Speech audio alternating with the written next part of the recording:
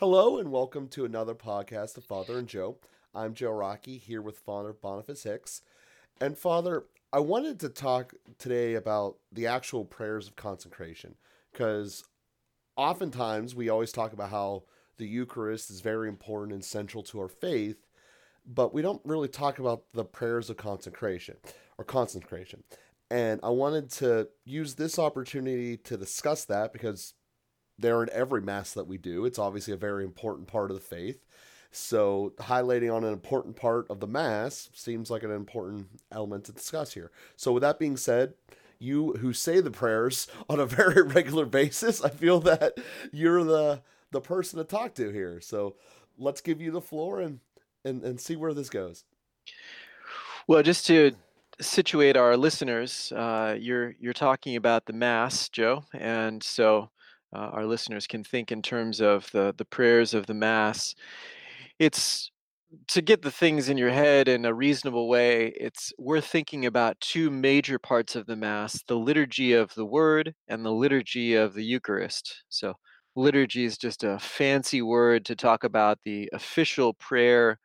Comes from the Greek laos and ergon. It's the work of the people. So it's really the people's participation in the work of God.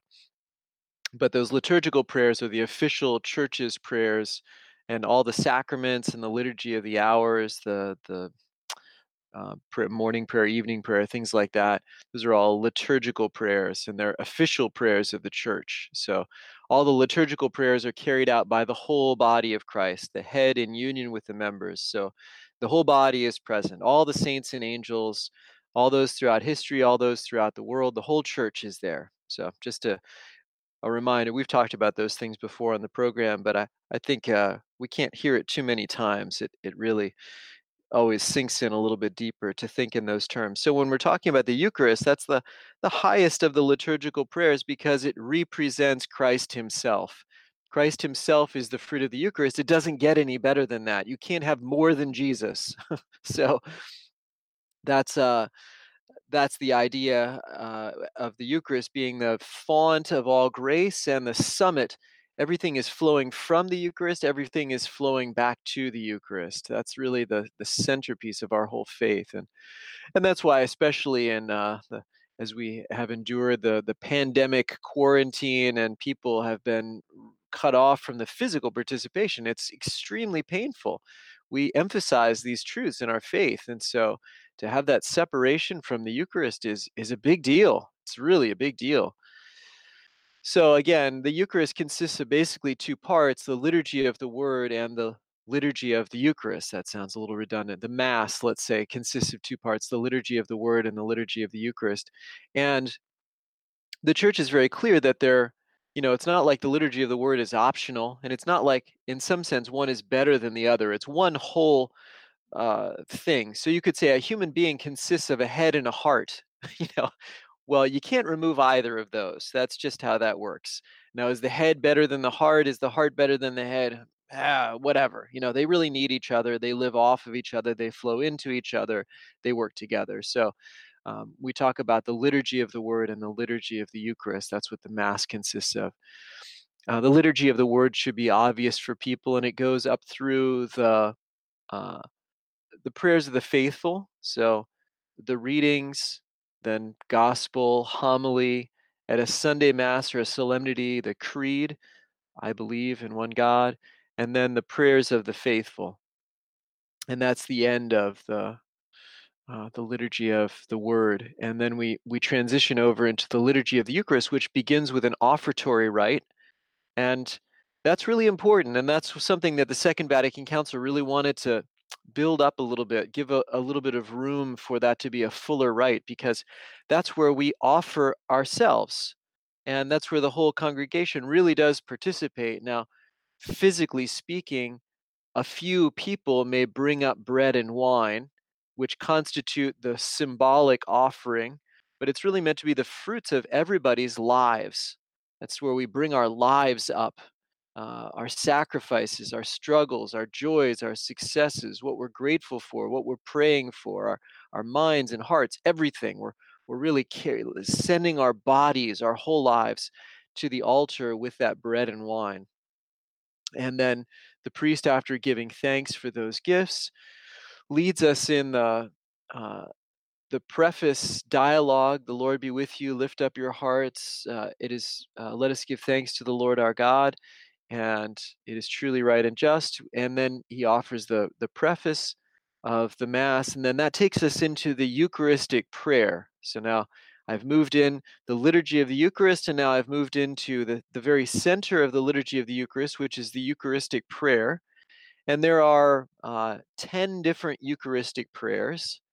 There's one ancient one, which is known as the Roman Canon or Eucharistic Prayer 1. That's the one that was prayed exclusively in the Roman Rite. I'm talking about the Roman Rite now. There are other Byzantine rites and Maronite rites and Coptic and Syro-Malabar and a lot of other. There's 22 rites in the Catholic Church, but we're talking about the Roman Rite, one of those 22 rites. A lot of what I'm saying applies to all of the rites, but anyway, now when I'm talking about 10 Eucharistic prayers and one ancient one, I'm talking about the Roman Rite. But there are 10 different Eucharistic prayers, and that's a variety of prayers that we offer with some different petitions. We're calling on the Holy Spirit. We're calling on God the Father. We're making an offering. We're recognizing our union with the angels and saints. We're praying for the church throughout the world. We're praying for the living and the dead. We're doing a whole variety of things in the context of that. Now, the very center of the Eucharistic prayer would be the words of consecration. And we say even that's the essential form of the Mass, are those words of consecration.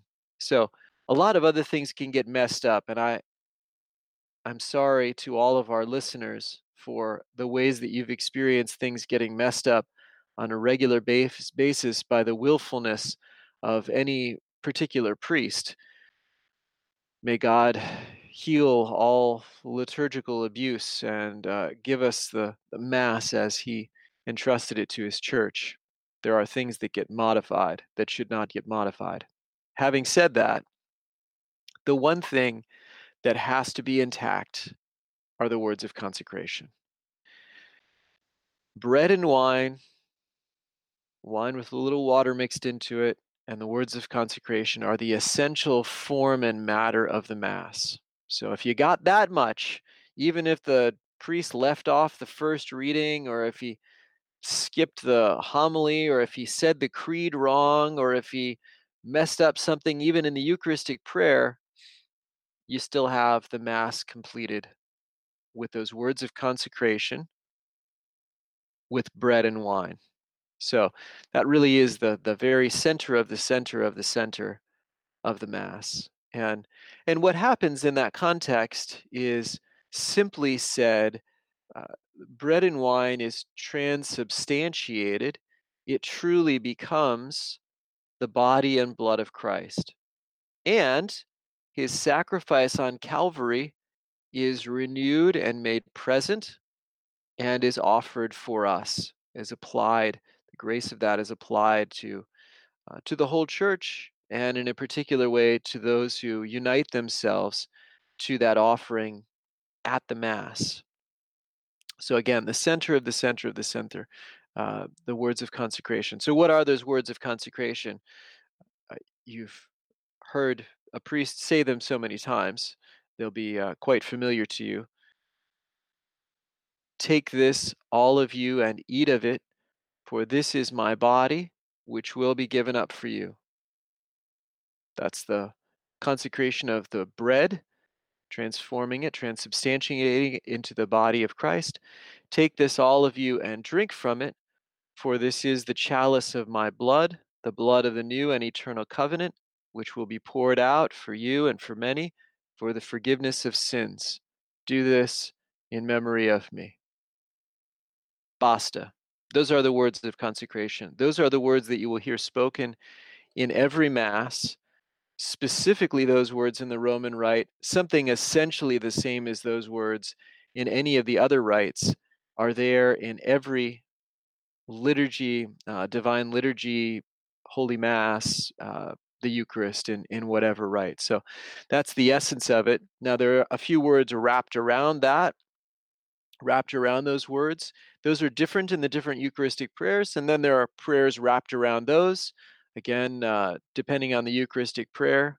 And then, of course, that is situated in the whole liturgy of the Eucharist, which is situated in the whole context of the Mass. So hopefully that was, I walked you into that well enough that I didn't lose anybody halfway through, and we at least set the stage for those words of consecration. And let me throw that back to you, Joe, for any reflections or questions or commentary. Sure. So the first part that I think that you mentioned there is that it's not going to be the same thing mass in and mass out because there's a different variety of options. For the Eucharistic prayer, Yeah. the words of consecration will be exactly the same in every Mass. Yeah. So we hear sometimes that there's almost a litany of saints that is read prior to the consecration. There's just a lot of different ways of doing it. And I did hear. That's right. There are 10 different ways Yeah. of doing it. And the one that you just mentioned is the Roman canon, in which there are 12, 14? 12, I think. 12 martyrs and 12 apostles. So hearkening to the, maybe it is 14. Anyway, it's a reference to the book of Revelation. Okay, Okay. go ahead. So my point being is that I also saw and heard you say there is you felt pain whenever some priests are doing it wrong, not necessarily the consecration, but doing something in the mass wrong, and then also to emphasize that it doesn't take away from the mass in the sense that it doesn't diminish what the Eucharist is. It's it's just a failure on executing essentially. We're always not going to be perfect in our execution in everyday life, nor is it, I think, reasonable to assume that every mass by every priest is going to be done perfectly reasonable. There's just a certain numbers to it that at a certain point eventually someone's going to do something wrong somewhere, and I can see how that was a constant effort, especially from your position as someone who trains priests, to put an emphasis on doing it correctly and sticking to it. Almost, that's pretty much the fundamentals of your job in some regards there. So I understand that. And I guess this is a question that's in one of the 10 versions of the consecration prayers is Eucharistic prayer. Sorry, Eucharistic prayer. I keep saying that wrong. That's okay. Of the Eucharistic prayer is that it says Jesus said the blessing. But we never actually talk about what is the blessing that he says. I mean, even in the Bible, they just kind of assume that we all know what the blessing is, but I have no idea what it is. So, with that being said, could you enlighten us and tell us what that is? Because I think it's something that has always just kind of crawled around in my mind. Like, what was the blessing? Why don't we say it? Because I understand that one of the interpretations of the final words of Christ on the cross was a reference to one of the Psalms. So I see, that's kind of shorthand, like how when we say the Our Father, we don't write out the entire prayer. Is when he said the blessing, another reference like that they just kind of expect everyone to know what the answer is. So I want to see if there is an answer to it, or if it's just he had a different blessing every time, and since he was Jesus, he knew how to do things. Yeah. So to I love your question in the sense that you're really listening, and you're not taking for granted that everything there is meaningful, and so you want to know what the meaning of it is. And so that's great. And I just really thank you for that, and encourage our listeners to have that kind of attitude too as you engage, whether it's the liturgical rites or when you read the Bible. Have questions. Let it strike your curiosity, and make those things rise in your heart. So that's great. Now I'll say, on the other hand, you gave me a little bit of runway to think about this, Joe, and I didn't actually. I have some places I could go to look it up, but uh, after 22 years of monastic life and 16 years of priesthood, um, my answer is I don't know. So maybe that also gives you a sense of how important it is in terms of uh, the particular words. So having said that, let me back into what I do know and what I can tell you, and maybe an invitation for you and for our listeners to look into these things a little bit further. So remember that the Eucharistic prayer and the Mass are giving again the Last Supper. So this all took place, and um, I can actually read the Roman canon. Well, all of them spell this out in different ways, but in the Roman canon it says, "On the day before he was to suffer, he took bread in his holy and venerable hands, and with eyes raised to heaven, to you, O God, his Almighty Father, giving you thanks, he said the blessing, broke the bread, and gave it to his disciples, saying, 'Take this, all of you, and eat of it, for this is my body, which will be given up for you.'" Now, we could actually look up a couple of things here. Um, one is to actually look to the Last Supper, and uh, we could go to Luke chapter 22, for example. And there we read in verse 14, "When the hour came, he sat at table and the apostles with him, and he said to them, 'I have earnestly desired to eat this Passover with you before I suffer.'" You see that connection already there. On the night before he was to suffer, "I earnestly desire to eat this Passover with you before I suffer." So it reminds us it's a Passover meal. Now, the Passover had a whole set of liturgical, that's a, I don't know that you use the word liturgy necessarily. It's a ritual meal that the Jews had. It's part of their annual ritual celebration, remembering the first Passover when God slayed the firstborn of the Egyptians and set his people free. And the Israelites went across the Red Sea and into the desert for 40 years, et cetera, et cetera. So it was in the context of the Passover that this took place. And we presume that Jesus did all of the normal Passover things in the context of the Passover, and then it narrows in on the kind of little nuances that he introduced into the Passover meal, which we have then taken over into our celebration of the Eucharist. To continue reading from Luke here for a moment, he says, "I tell you, I shall not eat it, the Passover, until it is fulfilled in the kingdom of God." And he took a chalice. When he had given thanks, he said, "Take this and divide it among yourselves, for I tell you that from now on I shall not drink of the fruit of the vine until the kingdom of God comes." And he took bread, and when he had given thanks, he broke it and gave it to them, saying, "This is my body, which is given for you. Do this in remembrance of me." And likewise the chalice after supper, saying, This chalice which is poured out for you is the new covenant in my blood." And so he goes on from there. So we get a certain presentation of the Last Supper from Luke's Gospel. Now let's take a look at Matthew's Gospel. It's going to be a little bit different there. Not contradictory, but focusing perhaps on slightly different elements.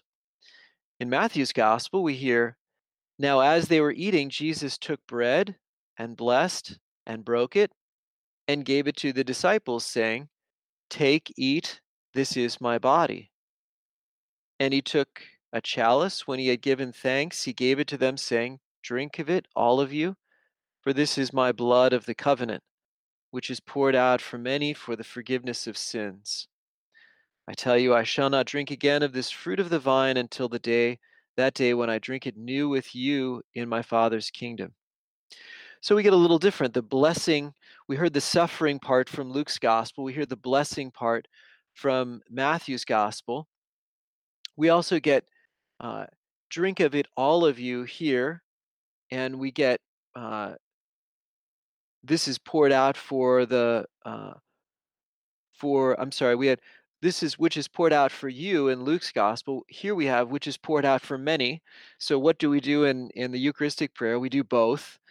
Take this, all of you, and drink of it, for this is the chalice of my blood, the blood of the new and eternal covenant, which will be poured out for you and for many. We just stick those things together. So we have a couple of different accounts of the institution of the Last Supper, and we kind of munge all those together in our celebration of the Mass to kind of make it full. Since there's, again, nothing contradictory there, just the evangelists were focusing on one piece or another piece, and they can be taken together, which is precisely what we do. So we're getting the entire, all the, that central part of the Eucharistic prayer, and the words of consecration are, deriving them from Scripture. That's where those things come from. Now, again, historically speaking, this was in the context of a Passover, and so there was a particular blessing that was done for the bread in the context of the Passover. And it was probably, this is where I could look it up, and there's a wonderful website called Hebrew for Christians. I think that's right. Hebrew for Christians, and it goes through a lot of the different rituals, and it goes through the different psalms and the different prayers and things that would have been natural. Matthew's gospel was written presumably for a Jewish community. That's the sense that we get from the kinds of things he explains and doesn't explain. So when Matthew says Jesus took bread and blessed and broke it, he's writing to Jews who know the Passover, and they go, "Oh yeah, well he, probably said this blessing prayer over the bread. That's the normal thing you do in the Passover." And so you could look on that website. It's probably something like we actually do at the offertory. Blessed are you, Lord God of all creation, for through your goodness we have received the bread we offer you, fruit of the earth and work of human hands. It will become for us the bread of life. Now, he wouldn't have said necessarily the bread of life there, although possibly. So, but it's probably that kind of blessing, that blessed are you, Lord God of all creation, for through your goodness we have received this bread we offer you. That kind of core piece is repeated in Jewish blessings, just like we as Catholics are used to. May Almighty God bless you in the name of the Father and of the Son and of the Holy Spirit. That's sort of part of all of our blessings. So that would be something like the text of what he said. Now, again, the fact that neither the evangelists nor the Mass repeats that blessing uh, means that the words themselves are not so critical for our understanding. It's good for our enrichment, and that's why I praised you earlier for asking the question, for thinking about these things, and not just taking these things for granted and glossing over them, as I've been doing for the last 22 years, but to still listen carefully and say, what's that about? Where does that come from? What does that mean? Why is that in there? Great, do that, because there is a meaning to it. There's a deeper richness. It's not essential for our kind of basic understanding and really to derive great benefits from the Eucharist, but it helps us to go deeper into the historical context and understand the meaning of those prayers that we say every day. So Yeah, and that's, I think, part of what makes it more engaging is that if you go through life and you're not asking questions and you're just kind of going through the motions, you become detached, and the essence and the value of the Mass really declines. And I think that what you just highlighted there is important as well, is that it's not necessarily that we need to know everything verbatim. God's getting the effort and the intention behind it is sometimes more important. And the analogy that I had that came to my mind is pitchers in baseball. None of their techniques are ever exactly the same, but they're all getting the ball from the mound to home plate in different ways, but it's happening. And I think that that's part of what's called to us is the essence of putting ourselves forward to be able to participate more. And it does, when you read things and go through them a lot, I think it does naturally ask questions if you're engaged there. And I think that the other part that I didn't want to miss that you said was when the individuals are actually physically taking up the unconsecrated bread and wine to the altar. I had never really thought of the symbolism of they're taking everything they have from the congregation with them as well, all of our ups and our downs and our sads and our sorrows. And in essence, I mean, that probably should be obvious if you would sit down and think about it, because when you come and you kneel and you pray before Mass starts, we all kind of go to those places. Thanks for the things that are going well, and probably most of us spend more time dwelling on the things that aren't going perfect.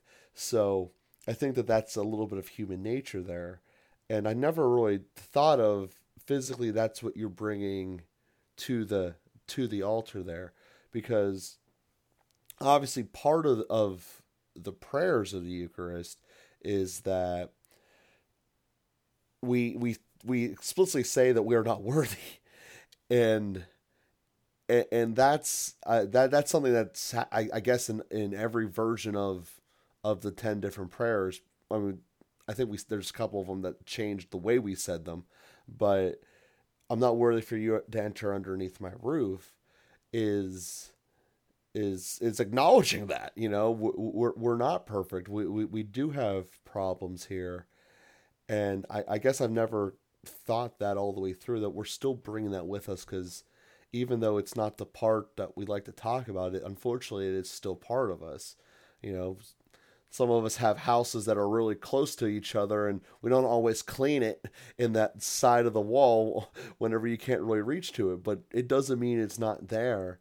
And if that side of the wall started to crumble, your whole house would crumble. So it's something to think about in those regards. So I didn't want to misconstrue or be wrong with anything I said to take away from it. But that was the thoughts that I had, that when we're asking essentially to be forgiven right before we come up to the Eucharist, I'd like to spend some time talking about that, because we're obviously not perfect. Jesus was, but we aren't. And to talk about why that part of the Mass is important and what's going on within us as members of the congregation. Would it be worth delaying that to another cast? Sure. Well, we can make that next week's episode, as you guys just got a preview for what that will be. And again, we do thank you guys for listening. And I know that at the end of every podcast, I say something similar to that effect, but it really does make a difference that you guys review it and click the stars. We do thank the people who have done that. The cast is just growing like crazy.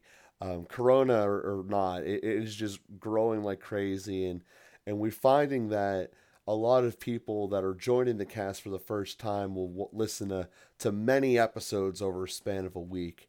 And we appreciate you going through them, and we thank you guys for being part of us and helping us grow to reach out to new people. So we thank everyone out there for helping us, and we'll be with you again next week.